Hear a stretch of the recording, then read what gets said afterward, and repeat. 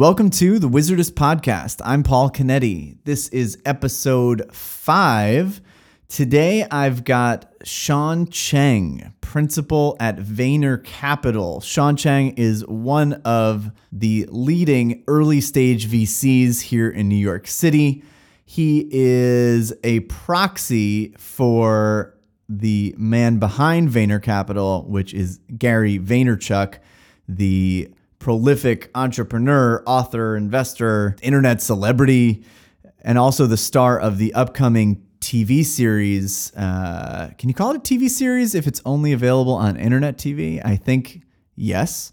It's called Planet of the Apps. It's a venture with Apple. It's actually Apple's first original TV programming. And it's kind of like Shark Tank, or The Voice maybe is a better analogy for app developers. And so they compete, and there's like judges / mentors.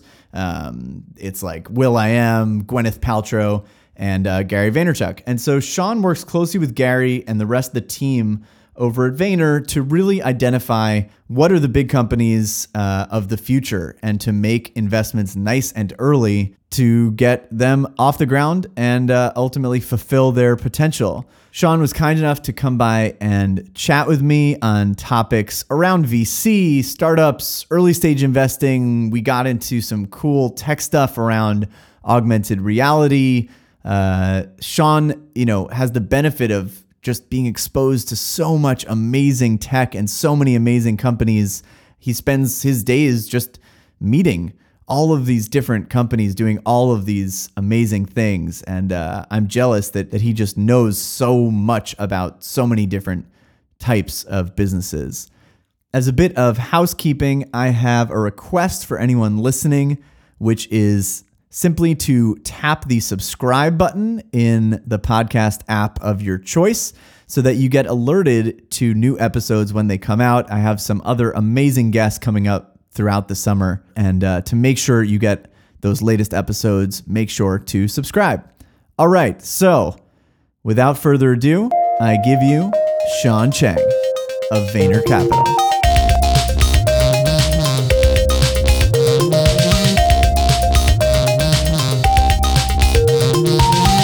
So welcome to the podcast in our little studio here. Sorry again for basically making you watch me set it up. Is this live studio audience of 150 people a normal reoccurring thing? Normally we have, this is where I'll put in the laugh track. Everyone, hey. Right. This is where I'll put in the applause and the laugh track. What if you did like a sitcom style podcast where there was a laugh track, like watching Friends or something? Oh, nice. Yeah. And every other time you'd be sponsored by Mentos. Yes, of course. Yeah, I like it. The podcast actually is sponsored by Mentos, and that was it. So it'll be called The Fresh Maker. Yeah, we're changing the name. Yeah, it's interesting. It is, what time is it now? Like, it's 4:30 on a Thursday, and obviously immediately prior to this, we were both like doing our normal work, and presumably afterwards still might have a couple of things to knock off for the end of the day. And so I know it's a challenge for me to like figure out like when and how to devote oneself to the podcasting arts or just content marketing in general. So I'm curious to get your take on that, especially since you work with the great Gary V, who seems to be sort of like the, champion of content. So like, how does that work? Is he doing that and also like running the day-to-day of the company or companies? Yes, absolutely. So Gary is prolific. I've never seen anybody work as efficiently or as hard as I have at Vayner, just as a whole. It's like having a front row seat or courtside seat to watching a Kobe or LeBron or Steph Curry basically come up. I've seen him take things that may take a lot longer with some folks, and his ability to cut through all of the crap and distill it down to binary decisions is incredible. And a lot of that is scaled by surrounding himself with lethal killers. honestly, the people around him are incredible. And so is there like super fast decision making happening? Absolutely. Batching, the foresight that which he has with respect to getting to the heart of the things that he's doing. He takes 5-minute meetings. Like very rarely have I ever met anybody that does a 5. Does he cut people off and sort of be like, get to the point? No, he's never rude about it.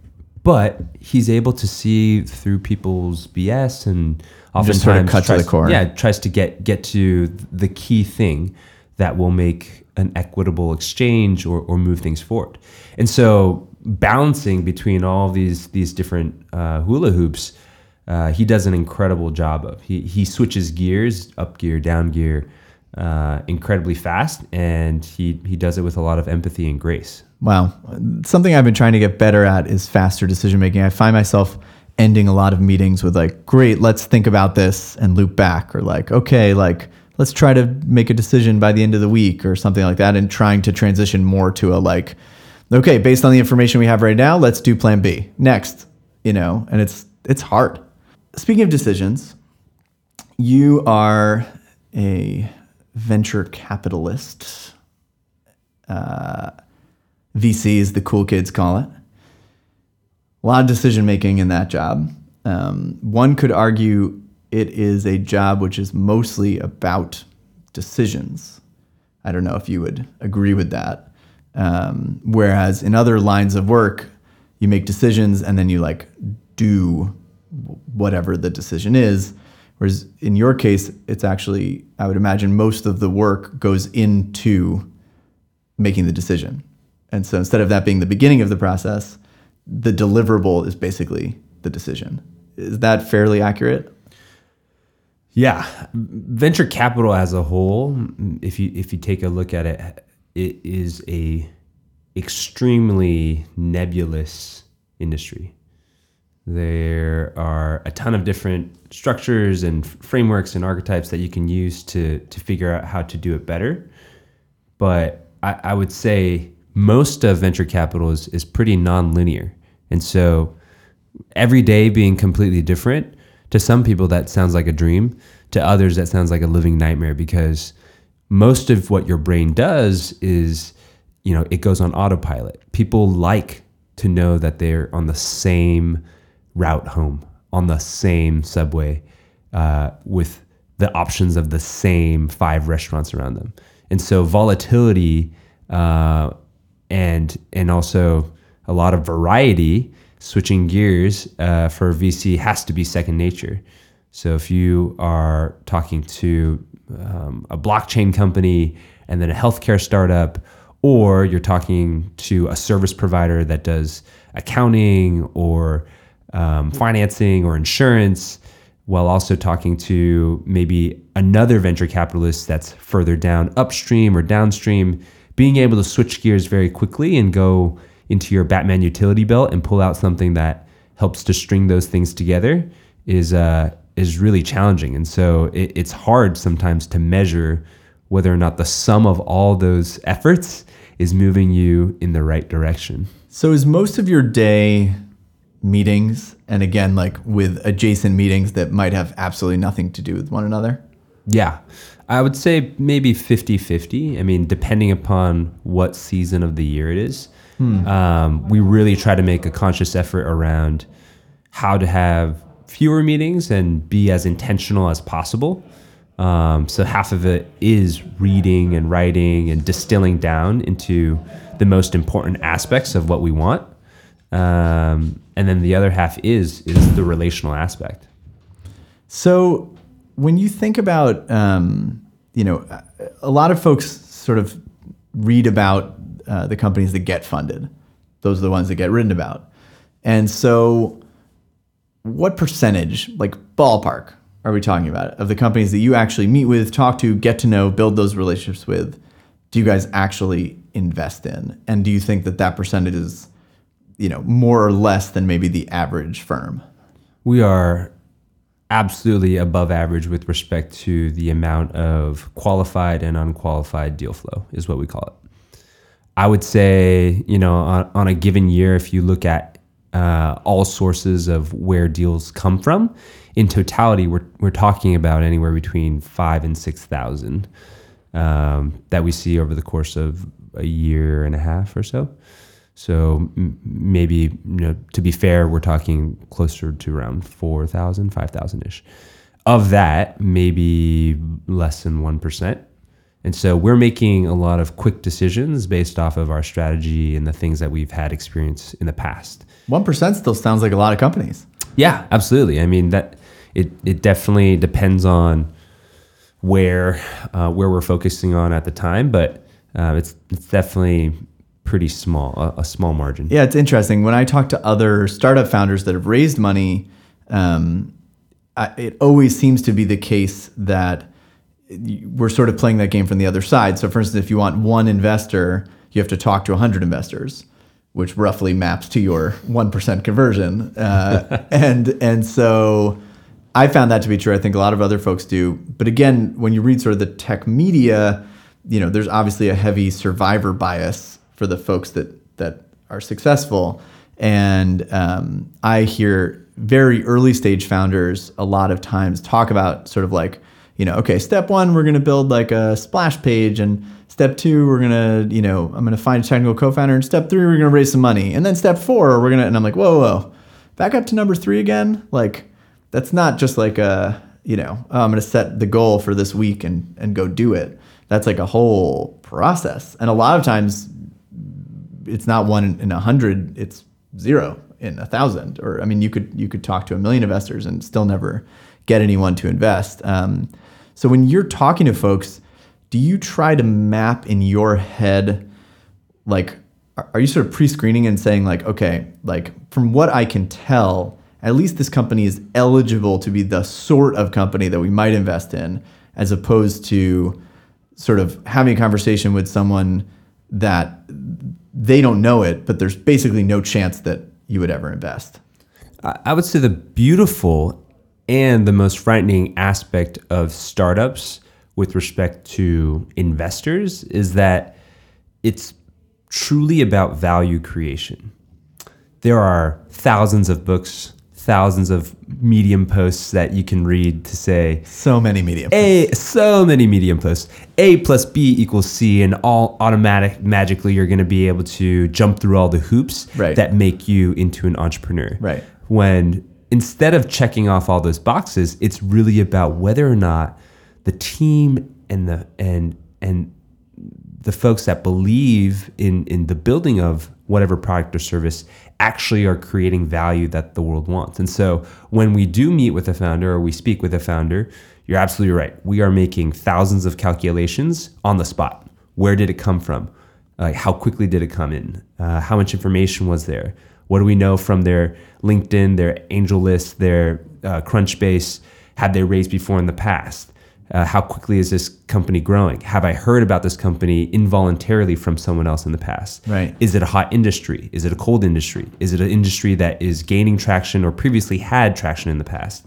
Are these founders the types of founders that have built this type of company in the past? Like all of those things, like you're building a qualitative and quantitative analysis of whether or not this should lead to the next 5-minute conversation. So all of the stuff you're talking about, and this is just the nerd in me, but sort of sounds like a great area for something like machine learning, because essentially what we're talking about is a bunch of inputs.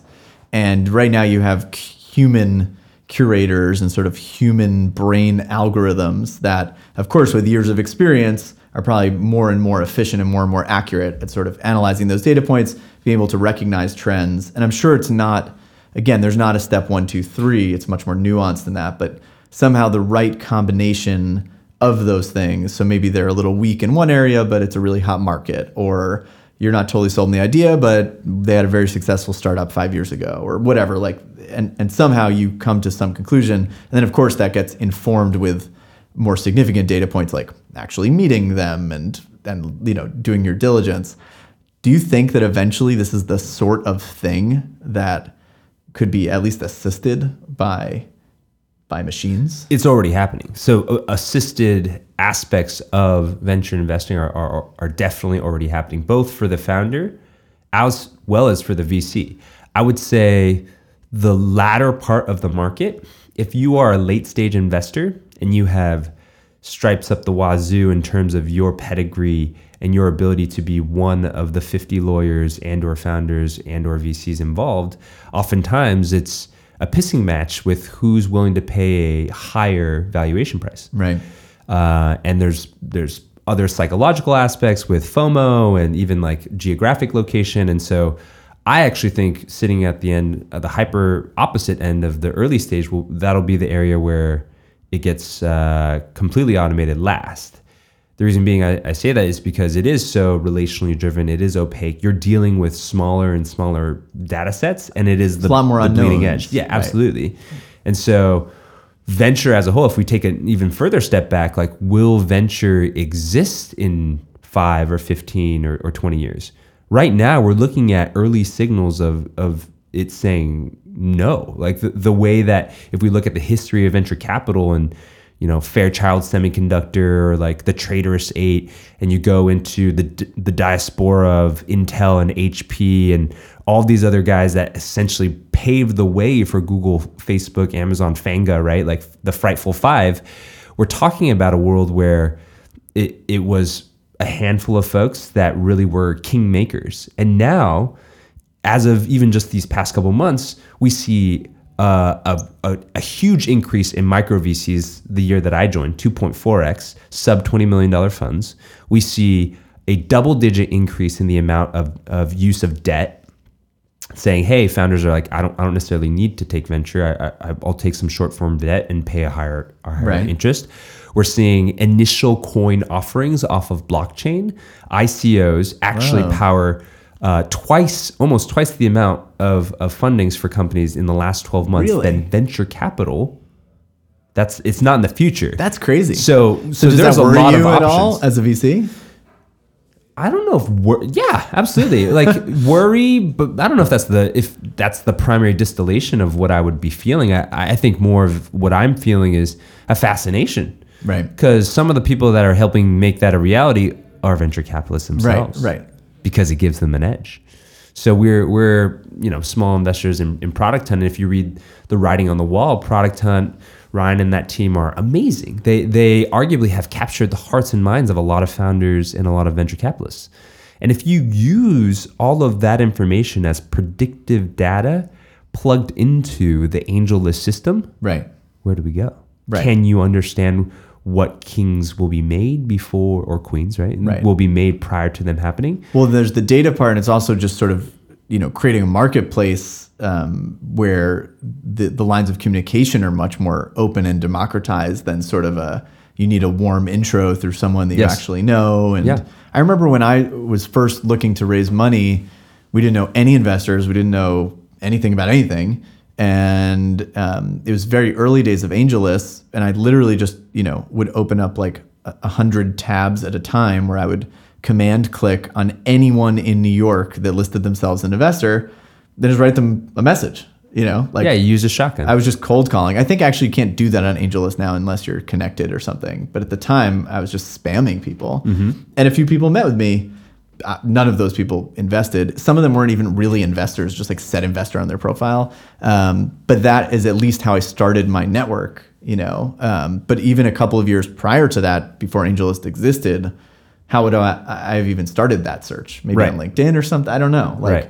And so you can see the sort of trajectory, where we are along that sort of, spectrum that potentially ends in something totally democratized and or data driven, I guess, where those matches are being made, much more efficiently and quickly and easily. Everybody's looking for an edge. I mean, so Naval from AngelList, in building this marketplace, he knows very well that he gets the cream of the crop first. Right. Building marketplaces like Circle Up for consumer goods. The people that get that data first have a little bit of a leg up. Yeah, of course. I mean, all of them are and so with blockchain, like for them, that if they also help to power and to build CoinList, right, and you've got token marketplace where you've got a full-on calendar, and the Brave guys who built a blockchain browser raised $30 million in 30 seconds, all through blockchain.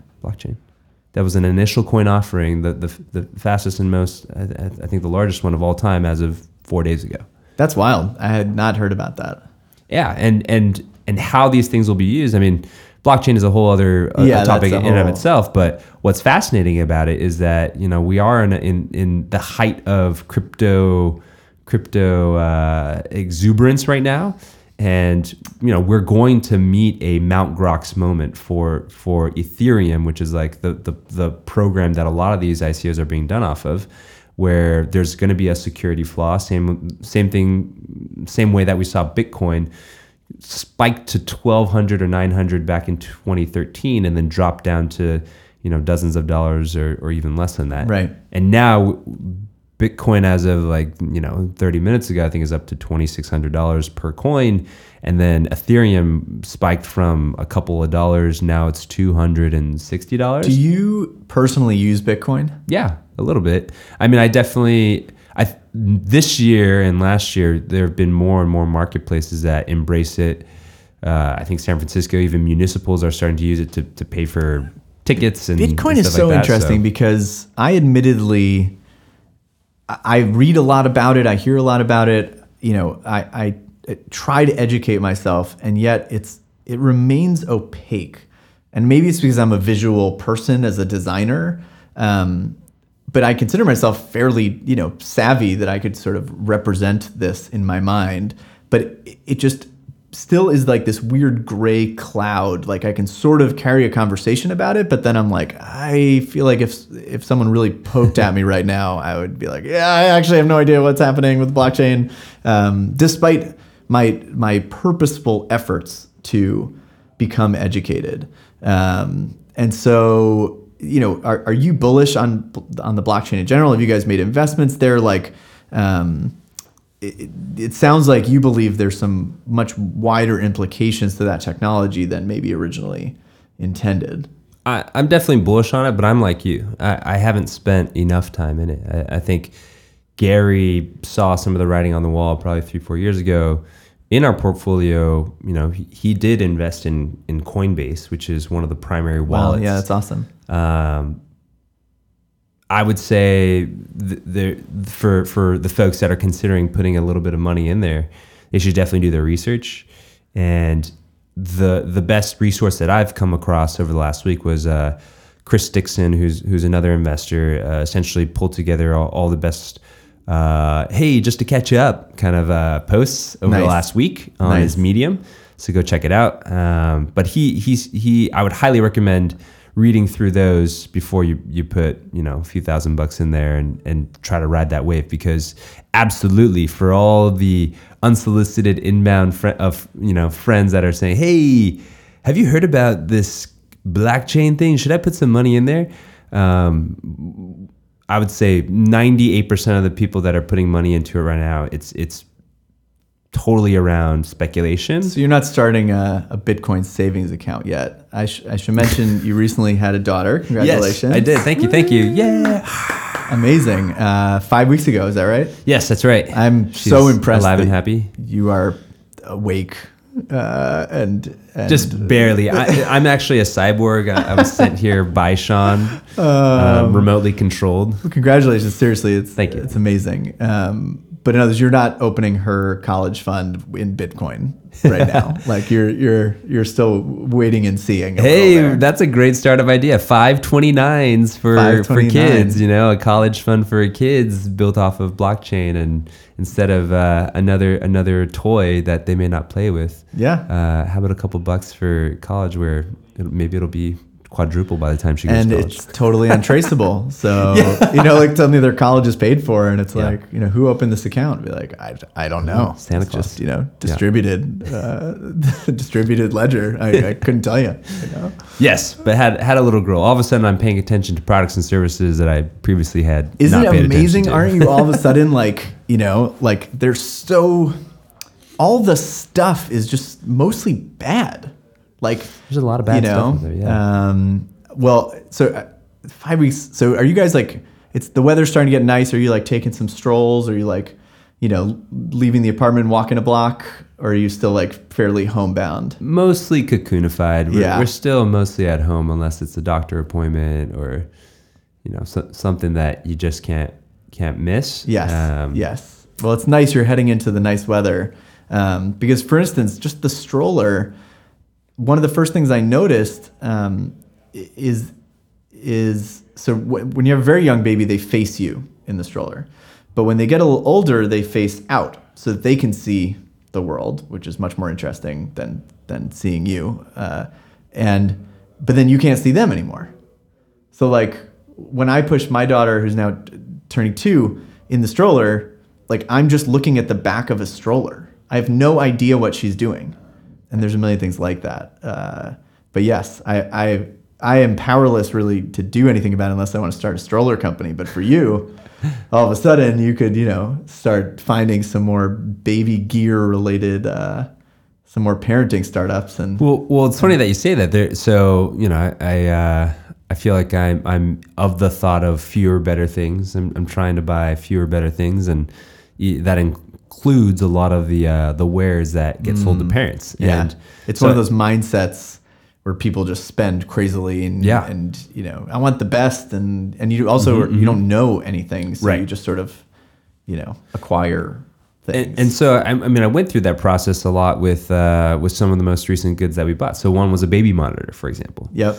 That I think this is related to a little bit of how do we capture as much information as possible and distill it down to the insights and the things that would help your child. So one of the things that we bought a Nanit. Nanit is a computer vision powered baby monitor. These guys are incredible. They what essentially does that mean exactly? Yeah. They do a supercut of your child sleeping. So what that means is, did your child sleep well? How many times did he or she wake up?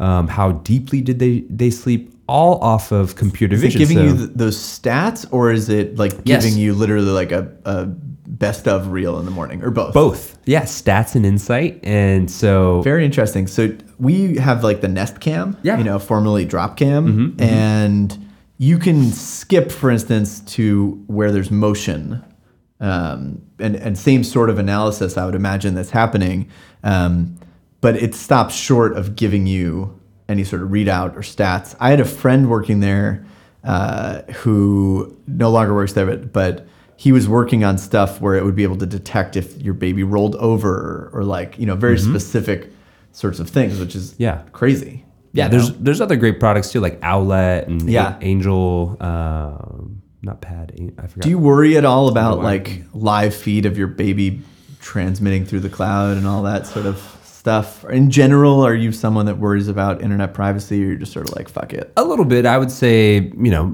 security and privacy are definitely top of mind for everyone. Now that everything's in the cloud and easily accessible, I think, we are now in a world that we should try to live as wholesomely as possible. Yeah. Is that what you're sort of getting at? With the understanding that anyone that lives with duality as a reality in their life potentially will be exposed. Correct. I mean, look at Uber this week. Yeah.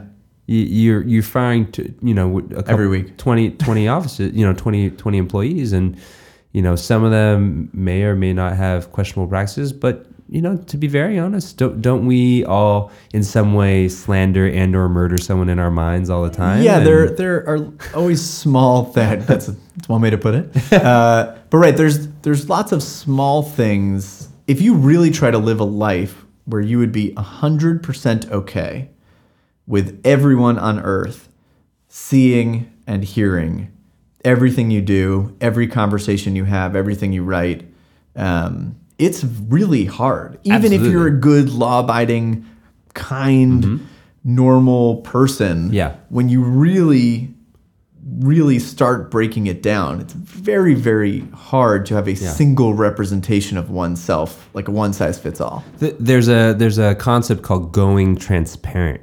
that's talked about. Kind of like going clear in Scientology. You got it. It's in the most recent. There's a book called The Circle. It came out with a movie with Tom Hanks and Hermione I don't Granger. know what it's about. Yeah, But going transparent is talking exactly about this. And Dana Boyd, a famous author who's been talking about living in public, has talked a lot about what does it mean for us and for society. And this is the age-old debate and thought around Moot versus Zuck, right? Like, is it better for the world for us to be more open and connected, and for all of us to be held accountable for what we say and what we do, or do we truly get our most authentic selves when we are anonymous? Right. So if you are a 4chan user, or a Reddit user, or a Kick you Messenger truly user, speak your mind. Yeah, does that bring some level of liberation? I don't know what the answer is, but you definitely have seen a sunsetting of a decent amount of anonymous social networks, like Secret or Yik Yak or whatever, like in the past few years. Right, that was there was a big craze around that, especially in the VC community. Yeah, did you sort of buy into that at the time? Did you think there was merit to those sorts of services? No, I definitely followed suit with Gary early on. I think Gary, right off the bat, when they were at their height, I think he was the first person I heard with clear conviction that he believed that it was not in the best interest of a social network to do that. Yeah. So someone that's invested in every major social network, I kind of trusted in hearing I mean, definitely. There's still a seed of something interesting there. Absolutely. Yeah. And it's interesting insofar as it's a fairly unique proposition to the internet, at least to do at scale. Something I think about a lot is, there's some saying if you want to know where to invest, look at an industry that hasn't been disrupted by the internet yet, and then, assume that it will be, or something. I'm paraphrasing a quote from someone I don't know who it is, the worst quote ever. Look for the fax machines. Exactly. Yeah. And so something I think about a lot is whether, these sorts of ideas or companies, a lot of the very successful ones are essentially taking things that we do offline and that humans have always done, and somehow, enhancing, or in some cases really just a one-for-one, but something happening on the internet. Like a one-for-one would be, trading a phone call for a VoIP call or something. There's not really a lot of new functionality, but it's over the internet. But then, now allowing for multiple people to talk. Okay, so it's like a conference call. Now allowing for video, and all of a sudden it's like, okay, well, I couldn't do that with my phone, right? So there's these steps. But then I also think about things that only the internet can do, like blockchain, for instance, and there's something about at scale anonymous networks that seems like something that would be really hard to do offline. Like everyone comes to the town square with a mask and a voice changer, and that seems very hard to do. Well, we so there's a couple interesting things there. It's like the judgment of an idea, right? If we take Maslow's hierarchy of needs, and then we push the sausage through the judgment of a product and or service. You're competing always off of it being either cheaper, better in some qualitative aspect, or faster, right? There's only those three things that you compete off of. I think the concept around identity as it relates to product is a fascinating topic, because we are entering into an age where, with virtual reality and augmented reality, identity and also for cryptocurrency, all of these things converge to open up the question of who's the real you, and how do you want to be represented? Yeah. When there is a possibility of, in our lifetime, where people choose to live most of their lives in a digital format or a digital consciousness more than, or some form of digitally enhanced somehow, right? More of a cyber, that's your primary identity, versus a physical interaction us sitting here. And isn't it already? That's coming, right? I mean, think about it. On any given day, I am having more virtual conversations than real conversations, whether it be through Slack, email, text message, even a phone call. I would still call a virtual interaction.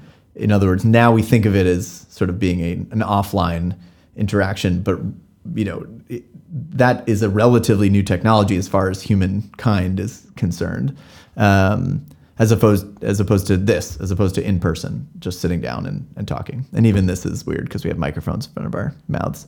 And so we're already on this path, it seems. Like there's just new ways to do it. Are you like a big Apple person? Like, did you watch WWDC? Are you like into all that? I watch all of them. I watch F8 and I/O and WWDC because I do feel like those are barometers for where it's going. There's a lot of toys that they lay out on the table, and it's up to you to decide which ones are the shiny ones. And have you seen any of these demos on Twitter of ARKit? Absolutely, yeah. And so for those that don't know, this is basically Apple announced just this week that they now have a framework that's open to developers for creating augmented reality applications. And so something that used to be really, really, really hard and expensive and resource heavy in every sense of the word, money, but also expertise to build, they're basically giving you on a silver platter that gets you, 85% of the way, and you're, a lot of the heavy lifting of an AR type thing, even like Pokemon Go. I mean, they had to actually spend all those resources to get there. But if they had come out with that game this summer instead of last summer, it would have been way easier. And in fact, they've actually switched to ARKit instead of their proprietary system, which is like totally nuts. And so it's interesting too, as far as Facebook also a few weeks ago, basically releasing, a competing platform.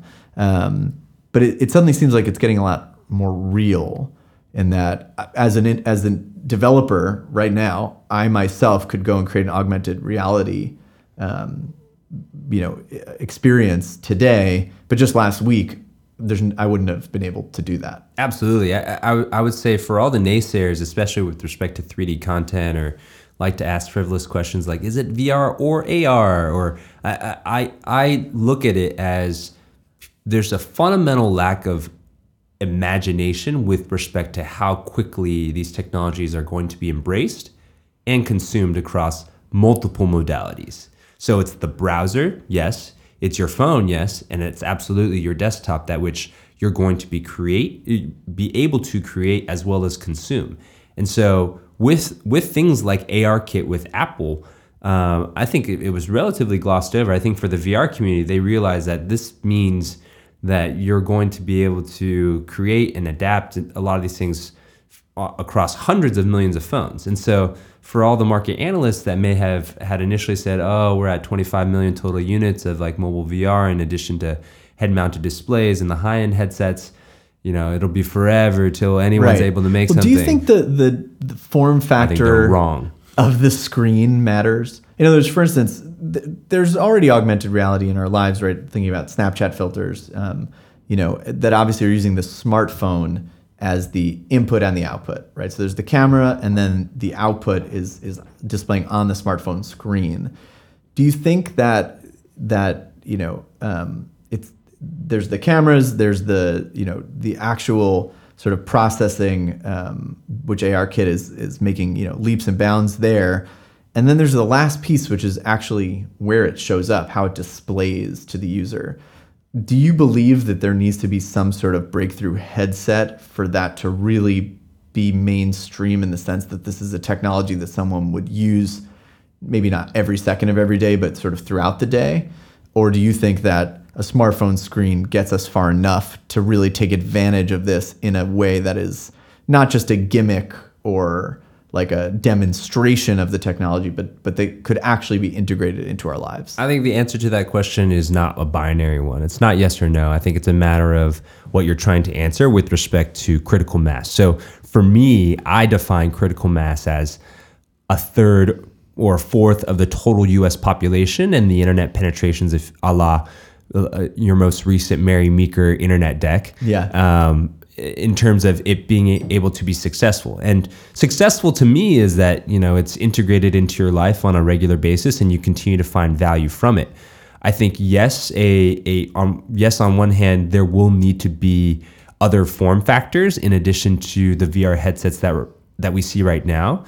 And no, in the sense that the phones that which we have right now, the two primary flagship phones of an iPhone or a Galaxy S8 or S8 Plus, eventually it'll probably be just a translucent piece of OLED glass that which you can put into your glasses now. I mean, right, and sort of overlay onto the world. Right, exactly. And I think, where things are consumed, on one hand, those things will help to increase a ton of user adoption and repeat usage on a daily active user's day to day. But we're also seeing things, it's coming from above, below, and from the side, in that in your browser now, every major tech company either launched a new browser or made their browsers compatible with WebGL and WebVR, which is a huge embrace of these languages and technologies that embrace 3D, right? Yeah. The value of 3D content and not these little glowing flat squares where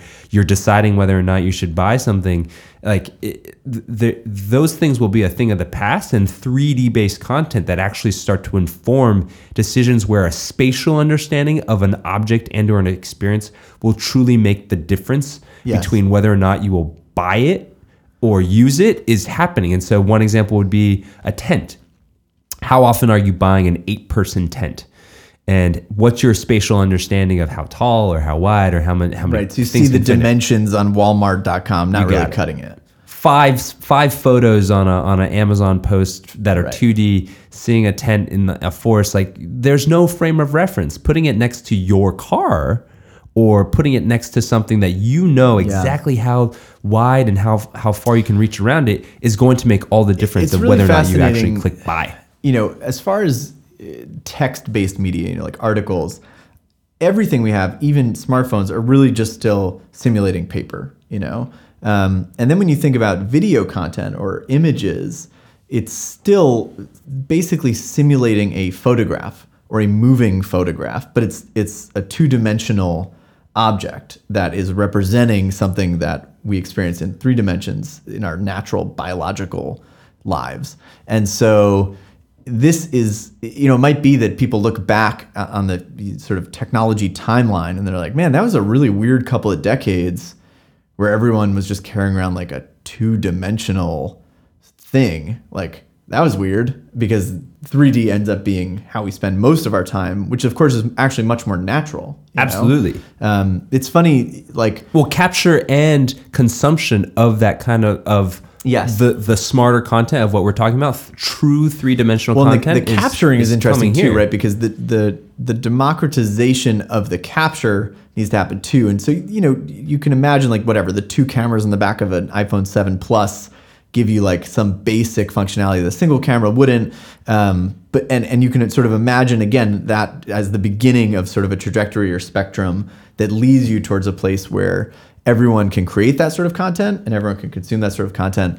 It's funny, even like the Sky Guide app, you know, which uses the accelerometer and the gyroscope in your phone, and this has been around for a long time, where you hold it up to the night sky and it maps a virtual map so that you can see like, oh my God, like that's Mars, or, you know, that's some faraway star, that's another galaxy. And when I use it, I'm holding it up to the sky, I'm looking at the sky through it. It's not really called an augmented reality app, but it is in the sense that I'm sort of switching off just manually between using my real eyes and using sort of the virtual sky on the screen and cross-referencing and be like, okay, there's a really bright object there. Oh, I see it in the virtual representation, and they've sort of mapped on top of one another. You can imagine sort of upping the ante there, where if the backdrop of that app was a live video, you know, so you wouldn't need to sort of take the phone away and away again. So it's funny, I'm working on a post right now. Basically, I bought a VR headset, like a comfy hands-free one, but the kind where you put in your phone, like not a standalone, you know, and I have it, I'll show it to you. And so what I did was I downloaded this app that has a VR camera. It means you can capture VR content right from your smartphone camera and actually view it live as you're filming in VR. So basically I put on the headset, put in the camera, and what I was looking at is the real world, but seeing it through the video camera. Like, I don't know if you watch like Louis C.K.'s stand-up or whatever, and he talks about going to see his daughter's ballet recital, and every parent is just holding up their phone videotaping it, and they're not actually watching the live recital. They're essentially watching a video of it in real time through the smartphone screen. And so that's what I did. And I went out on the street and I walked around New York City, and I went into a cafe, and the videos are funny, of course, because it's me wearing a VR headset out in the world. And you know, it was laggy and it's not that good, but I was trying to see, like, could I go out and live my life, but seeing only a virtual representation of it? And the sort of takeaway that I took from this little experiment that I did was that instead of thinking of sort of AR glasses as being something that somehow needs to project a virtual element on top of your natural field of vision, like a transparent lens with a little mini hologram projector in there, whatever, however I'm imagining, like Magic Leap or HoloLens or something. I've never used those. But instead, if you were actually just in what we now call VR, a completely immersive, opaque device, but with a live 360 camera, where you're seeing the real world with zero lag, but then you can overlay digital things on top of it, because that seems a lot easier to build, actually, than to somehow make a transparent screen that overlays on top of the real world, and you have to deal with, like your what's it called, like where, if you hold your finger in front of your face, it's in focus, depth of field. It is definitely a step in the right direction, I would say. I would say what's missing from that many of these flagship phones, as well as cameras that have two cameras, will start to allow is and also the computational algorithms to help manage the experiences, is something that they call 6DoF, or 6 degrees of freedom. So from a flat 360 image, you're still only looking from one perspective. And so some of the other technologies that people are experimenting with right now are things like light field. So Lytro is probably the most famous light field technology company, and also volumetric capture. I invested in a company called DepthKit, and those guys are using point cloud data in addition to things like light field, and saying, hey, we can actually give someone not only the experience or the recapture of a 3D object, but also give them the fidelity and the freedom, once they're consuming this, to move around it. So when a camera captures an object or a person or a scene, it's capturing all the light from just one perspective in the room. So theoretically, it's extremely difficult to capture all of their permutations, like the infinite permutations in a space. Right. But what these computer algorithms and these GPUs are now helping us able to do is pushing us to a point where not only can you capture just the first person live stream or 360, like pretty immersive experience of Paul walking to the coffee shop. In other words, now you could be someone other than Paul in the coffee shop. You got it. I could teleport right into the cashier's head and imagine say, watching like, a hey, movie what's up, that Paul? way, and that is a whole different challenge, because the whole point of filming a movie, for instance, is that there's a single point of view. Right. A director, a producer. If you were to get out of that view, you would be. see the lighting rigs and the microphones, and maybe an animated movie, like you could be in a Pixar movie, but you could be anywhere in the scene, because those are actually simulated 3D environments where you could move the camera or the lighting, because they're virtual cameras. Right. And directors and producers now, for all the things that they've learned in film school, are now being reinvented and deconstructed and reconstructed, because there are no rules. Yeah. You have a role now for a perspective that you previously never had before. From a camera's perspective, you have to have a reason for the camera to be there if you're not in the first person view now. And so there are tools and solutions, like one of our portfolio companies, Mindshow, for example, allows for you to be a one-man or one-woman movie studio. You can teleport into a character. Instead of taking your kids to go see Frozen, they can be Elsa or Anna. You can teleport into Anna, puppeteer her, and then press play, And you've basically you're in done the scene. You've done Yeah. one, and you can move the camera I around. see. And now you play a second character and you play a third character and You got it. create the What experience. takes maybe 50 people touching a particular Wow. object, one person can do now. What's the name of the company? Mind Show. Wow. You got to check them out. That's really cool. They're going to crush. I mean, basically imagine every single possible valuable IP holder. Name your favorite comic book character. Name your favorite cartoon. so much or more whatever. Port it in. Yeah, and like interactive, it's not just witnessing art, it's creating, it's like playing make believe, but in like the coolest way ever. Sky's the limit. I mean, you look at these 3D assets, and right now it's like we listen to the Comey hearing, or we listen and watch Game 3 of the Warriors Cavs series, and we memify it, and it's all being done in real time. The next evolution of memification of these real time experiences Is to sort of create your own cut or whatever. You got it. You'll be remixing, and not to mention, it'll start to bleed into places where you're like, we're actually going to have to start to talk about more and more fake news, because who will know whether or not you puppeteering a photorealistic version of Comey on the stand is the real thing, and his voice is recreated perfectly, but it's saying your script. All of that technology exists today. Yeah. Within software programs that have 95% accuracy of changing my voice. Yeah. All of that is here, but just not evenly distributed, right? So coming back to this moment in June 2017 for a second, when you are looking at investments, a lot of the stuff we're talking about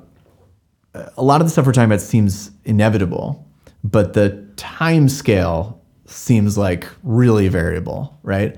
And so when you're thinking about companies that you want to invest in, do you have some rough idea of when you want those tides to rise? Like, is it sort of like, look, I know that in general, AR is going to become important for humankind at some point. And so any company that is doing something good there that has a real chance of participating in that, I'm going to invest in that company now. Or is sort of proximity to those sort of leaps like important? I am completely obsessed with consuming information like a black hole with respect to market timing. The number one reason why a company succeeds is market timing. So when you look at an S-curve for technological waves over the last few hundred years, much of it is, we were talking before the microphones even went on, like there's a ton of false positives. Yeah. If you happen to create a mobile app, the right place at the right time prior to your contemporaries in 2010, and you just happen to embrace an iPhone 3G or 3GS, like you had a higher propensity at being successful at selling your fart app for $1, or Tap Tap Revenge or Urban Spoon or whatever else was almost preloaded, right? Like, and so when we look at all these technologies, like you're thinking about the convergence of it. You're looking at all of the other market pressures of what would drive it. So for virtual reality and augmented reality, for example, I look at subsidies from flagship phone manufacturers. Sure. How much will AT&T and Verizon subsidize these things? How quickly are the costs of GPUs being driven down, and these graphics cards that are being made by NVIDIA and If I can Intel? stop you for a second, those seem like two, and I know they are two different examples, but they seem different. So in other words, looking at things like Moore's Law or these sorts of ideas about where the technology could go and what the implications are for what could be built and how it drives down costs, whatever, that seems like something somehow that's unattached to any one particular company or one particular investment or whatever, as opposed to, let's say, the other example you gave where, Samsung is paying subsidies to VR companies because they're trying to push it. Like, to me, the latter one sounds like that usually is happening close to when the thing might actually hit. Of course, those companies make pushes in areas that never hit. So, I mean, that's a possibility.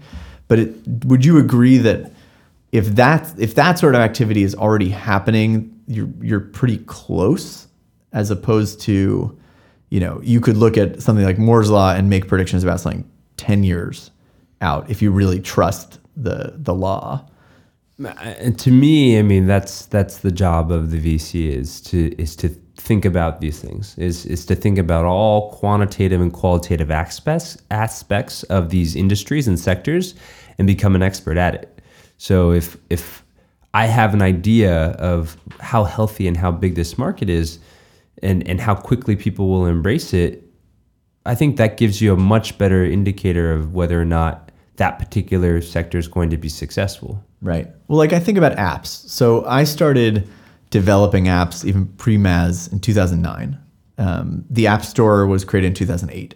So I was among sort of the first class of people to do it. And at the time, the most popular apps were, it looks like I'm drinking a beer or, The lightsaber app. Yeah, exactly. And those apps were cool and those people made a lot of money. And now that seems much, much easier than what I'm doing.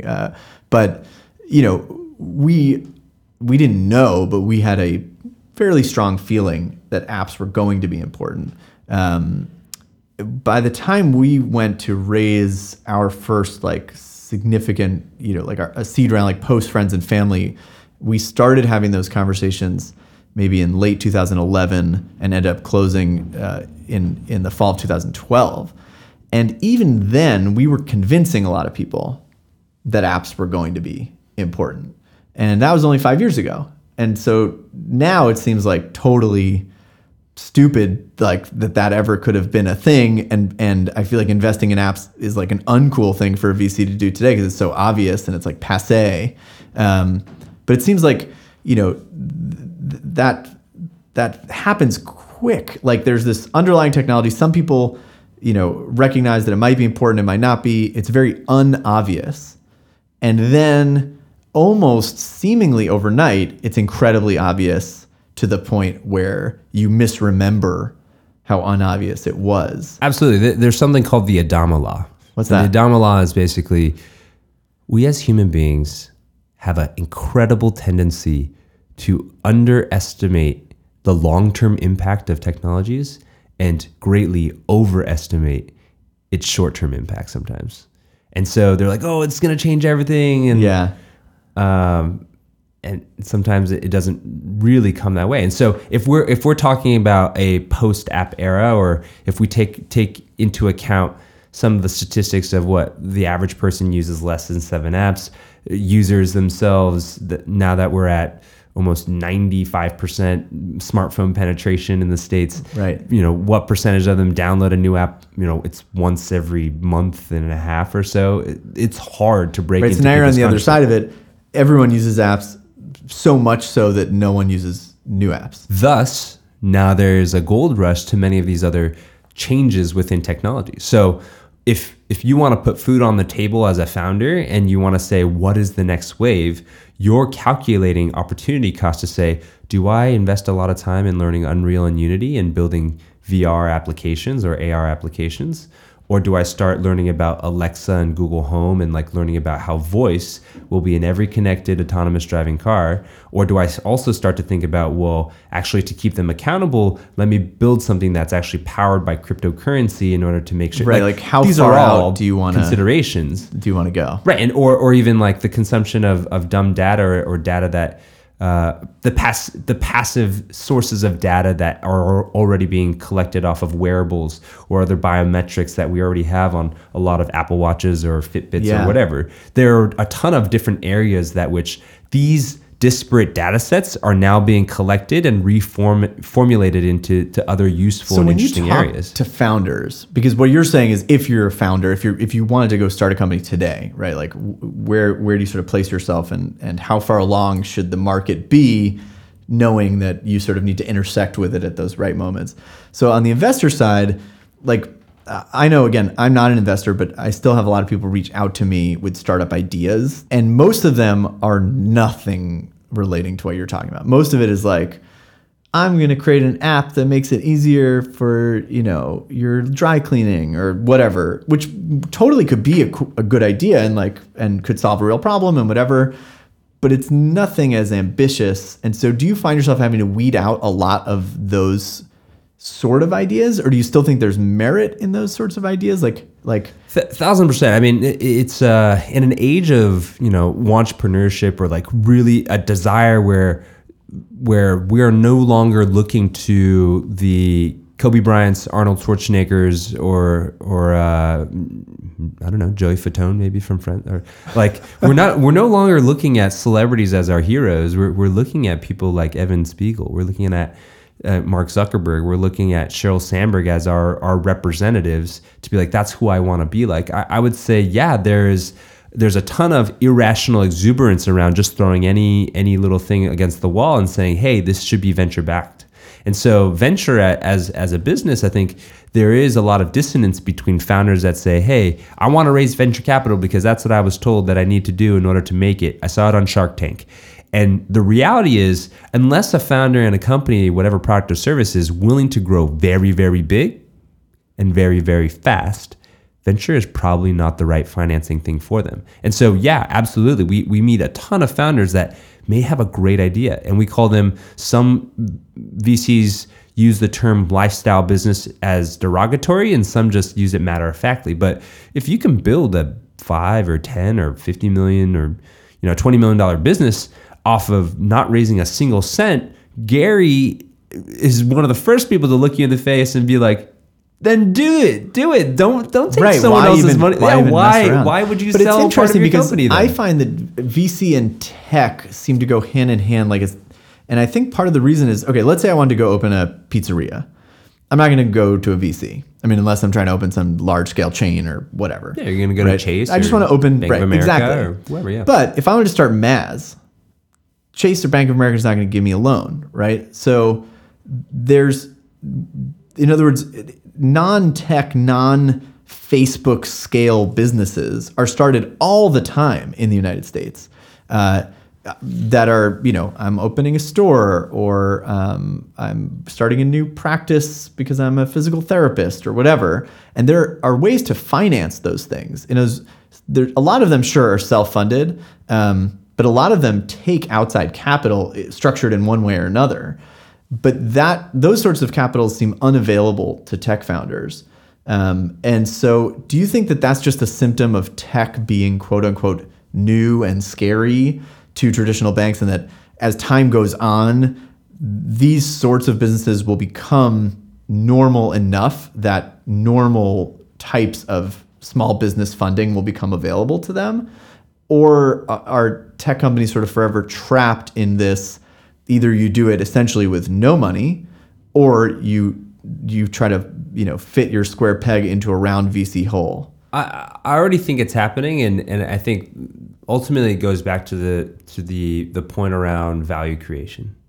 If a founder is looking to create value in the world, and he or she can figure out ways to continue to scale that, you will find some financing way. So if it's a salad joint like Sweetgreen, right? If it's a yoga class, if it's a men or women's lifestyle, next generation Lululemon, like Outdoor Voices, like these consumer products like are now being seen as some of the best and most interesting investments, and we may be seeing from a VC perspective. Yeah, and there's VCs that are focused solely on those things. But I'm asking actually the inverse of that. So it's not that non-tech businesses being VC funded, it's tech businesses that are not VC model.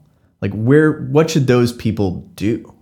Is there, because in my experience, there's no really good, reliable source of capital that's not VC for technology or software-based businesses. If it's a quality business that continues to provide value from a lot of people, I think you can go to a bank and raise debt. Now, as of this past year, there's equity crowdfunding, which hasn't been a huge success, right? Like it was maybe a tenth, if not 5% of what people had expected. Yes, Jobs Title III thought that was going to do. Or you can do an ICO, or you can go straight up and do a friends and family round. Like those are the 4 other places that you can go. Right. Like crowdfunding, just straight up crowdfunding. Not equity crowdfunding. Right, exactly. Like straight up, asking for dollars. Yeah, you're right. There are options. But I do think it's interesting that eventually software isn't going to be new anymore. Like starting a software company is like opening a local pizzeria. It's just commonplace. but it seems like financial infrastructure isn't really set up for that yet. I don't know. I tend to disagree just because I think for the ideas that which continue to add a lot of value, I think one of these financing models will be available to them.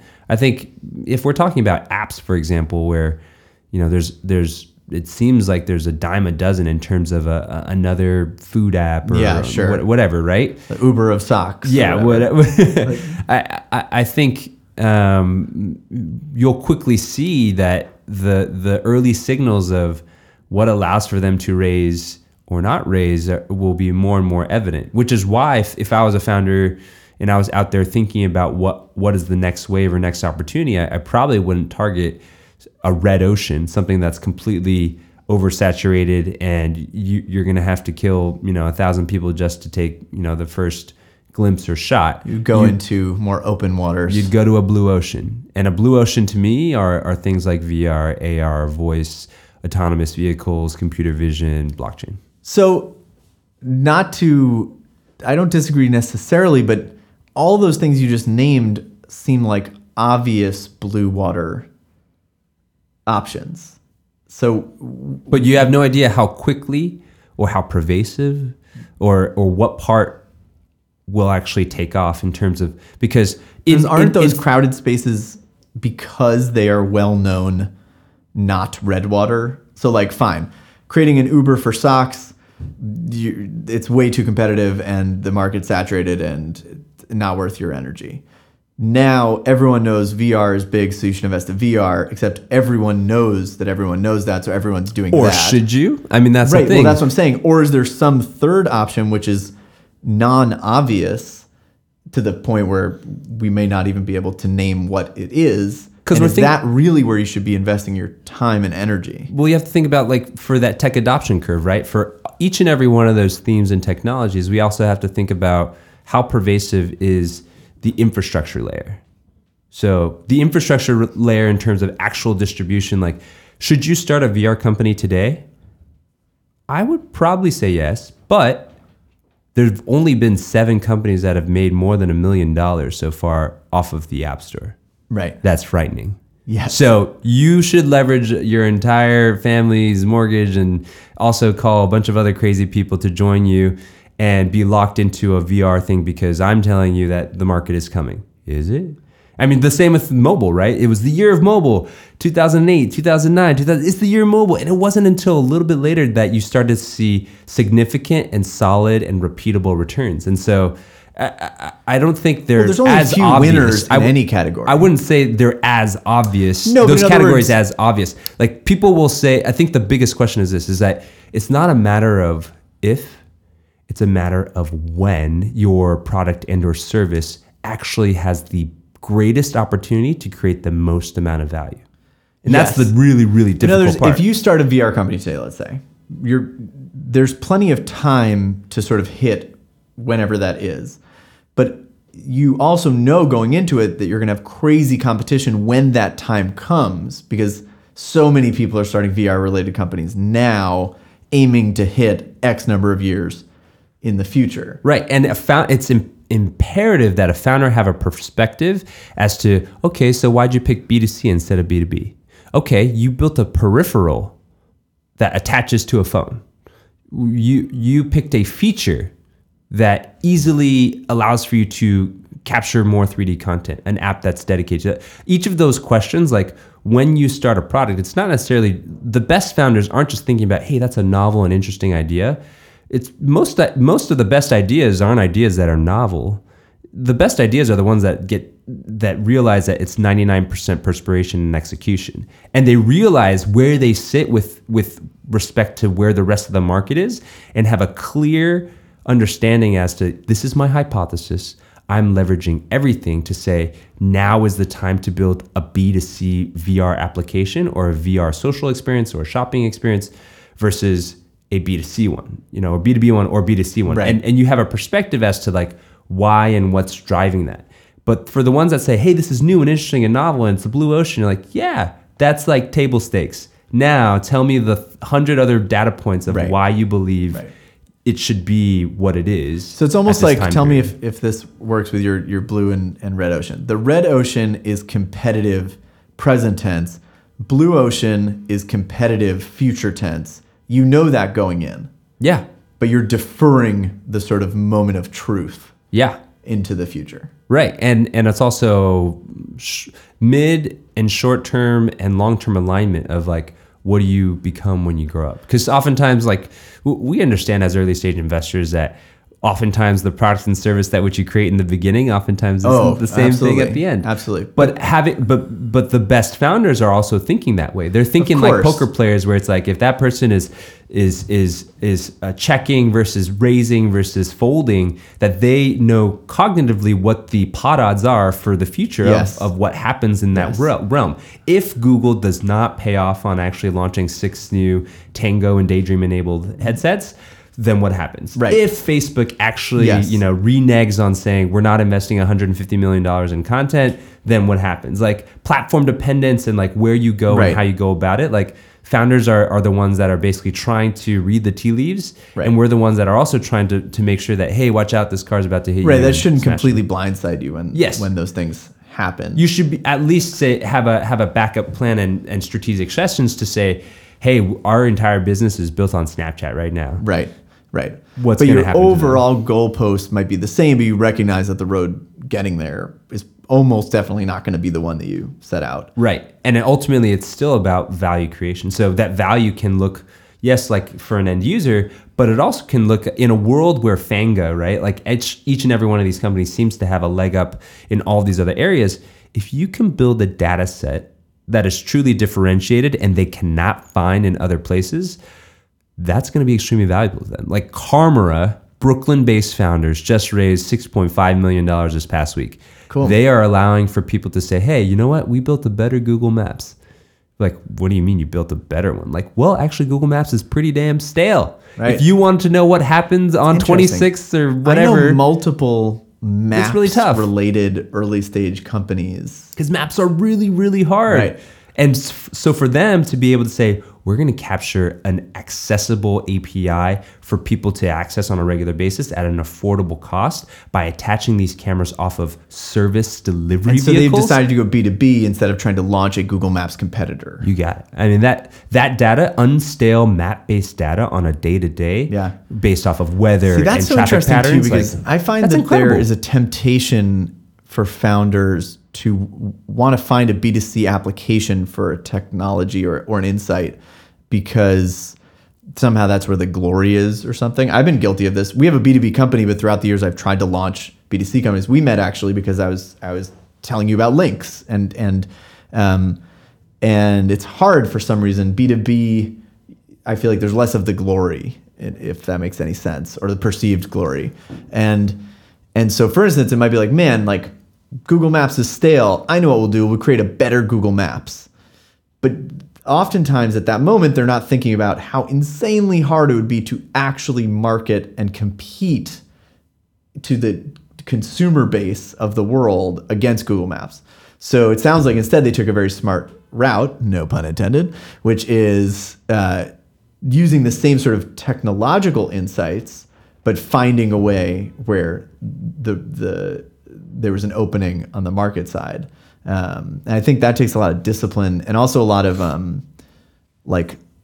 honesty with yourself, you know? Yeah, absolutely. Visual-based information, there's a reason why every major tech company is now moving more and more towards visual mediums, because written ones was part of the first and second and third waves. Like, we're now moving into an era where the data sets that will be collected will a billion photos taken a day. Have you ever seen it's a 12-year-old use Snapchat?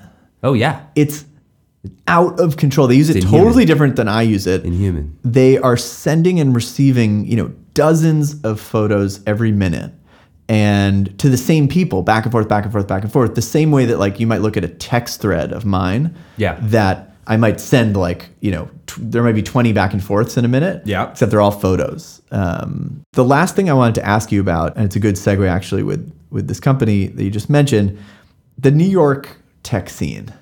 We are part of this sort of second-class citizen community in the eyes of our West Coast cousins. We're like the Care Bear cousins, Okay. And I have a lot of New York tech pride, and I know you do too. And I feel like there was a lot of hype is maybe the wrong word, but sort of rightful excitement about the New York scene. Again, sort of as I know we were coming up 2010, 11, 12, maybe into 13. And now I feel like I just don't hear about it as much. It seems like there's not a lot of the really big things coming out of New York in the same way as, you sort of had Tumblr and Etsy and some of these really big New York founded companies. That's not to say there aren't any, of course. But I still very much believe in New York as a tech hub. Maybe it's just that we've matured and so it's less noteworthy when there are breakthroughs. But I know this is an area you're passionate about. So maybe, if you just want to say a few words about your take on the New York tech scene and where you think it sort of fits into the larger global ecosystem as it relates to tech and startups. Absolutely. New York is an incredible place to be if you want to be a founder and or investor. I would say, yes, there are an incredible amount of folks also on the West Coast, but I think the reason why we may not have seen as many breakthrough IPOs over the last few years is more of a factor of the market, of founders themselves wanting to stay private longer and realizing that they have an even higher upside by raising at a $50 billion valuation. And so I think actually in the next few months, you're going to see a lot more of New York. I would say even 3 to 5 years ago, there was contention about who was second place. Now, even just in the last couple of years, nobody thinks of any other city. It's New York. Right. And for us, what's coming around the bend, we're going to see Blue Apron, ta-da. We're going to see WeWork, ta-da. We're going to see Vice, ta-da. You're going to see a bunch of things that were catalyzed in our caves to build our diamonds off of industries and things that are super unfamiliar to that of San Francisco. So you're going to see the pressures of finance and fashion and even manufacturing come back. And so I'm extremely excited for even just the hotbeds of new homes for startups. So you have the New Lab in Brooklyn. You also have Industry City, 18 million square feet where large corporations to smaller corporations are going. And we have the VR/AR bid by our municipal government that will sponsor a location that's dedicated to the innovation and the funding of those types of companies. That's, I can name like half a dozen other ones, but it's all happening here. And what's interesting is that if Europe as a collective, if the EU and the UK are representative of some of our next group of wonderful founders and wonderful innovations, they oftentimes also see New York as the beachhead to get into the US market. And so I'm excited for what's happening in New York. I think we're going to see a diaspora as well as the waterfall effect of people that kings and queens that get crowned from those exits. Yeah. And that said, hey, you know what? And then start their own thing or become VCs or whatever. It. And the market here in New York is going to get even better. We're going to see companies that are funded because not in spite of being in New York, because oftentimes I would say for a lot of the companies that are trying to build businesses, much of the client base is in New York. And so I'm also a huge believer in starting anywhere. Don't forget Chattanooga and Austin and Seattle and LA and Toronto and Montreal, or even Taipei or London. You can start in those places, but statistically, if you're doing venture capital, you eventually still have to come through New York or San Francisco. Yeah. And I think what you said about there being customers here, the way I always think about the sort of key differentiator or the key advantage that I believe New York has is that in the San Francisco Bay Area, if you say, what is the leading industry? It's tech. And here, tech is just one of many industries, and the best tech companies that are started in New York serve those industries. And so even those potential IPOs that you were talking about, those feel like New Yorky startups, like a real estate startup, a gritty media company, cooking and a culinary based company. Like those feel like New York things. Those are like New Yorker ideas and New Yorker passions. And so it makes sense that those companies come and are born sort of the New York ethos, I still think a company like Foursquare is such an indicative company for New York. Yeah. We were the hotness on the cover of everything on the face of the planet. And we also hit some bumps. But then rising like a phoenix out of the ashes, look where Foursquare is now. Right. With a real business making hundreds of millions of dollars, adding real value. And I think that's the story of New Yorkers. We find a way to grind it out. We figure it out. Right. It's not vaporware. It's not just lip service. We're not going to lie down and say okay, if the market has shifted, we're going to shift. Right. And I think that sort of resilience amongst the founders here in the founder community is great, because when you do go to a cocktail party or a dinner party and you're not getting false positives like I'm hustling, I'm crushing it, I just raised another round, blah, blah, I've launched these new features. Great, blah, blah, blah, noise. But in New York, you'll sit next to a doctor or a lawyer or someone that works at a retail store. Or a banker or someone at FIT. And if you can't explain and distill it down in a sentence of what you make or what you do in the world, they're like, cool, I'm going to go get another drink. I don't know about you, but most of my friends in my personal life are not in tech. Yeah. And it keeps you honest. Yeah. Because if you're talking about some other new feature, AR kit, they're like, I don't know what you're talking about. But they're going to hate this podcast. Yeah. True. Sean, I want to thank you so much for stopping by the Maz Studios. Of course. Congratulations again on fatherhood. Maybe I'll have you back on and we'll talk about, I feel like there's a whole weird overlap, a sort of cultural phenomenon of people in tech, in VC, that are around our age, that are having kids and balancing work and parenthood, and it's another New York phenomenon. That's another topic for another time. It's a ripe discussion to have. It is indeed, my friend. Well, thanks again. Awesome. See you guys.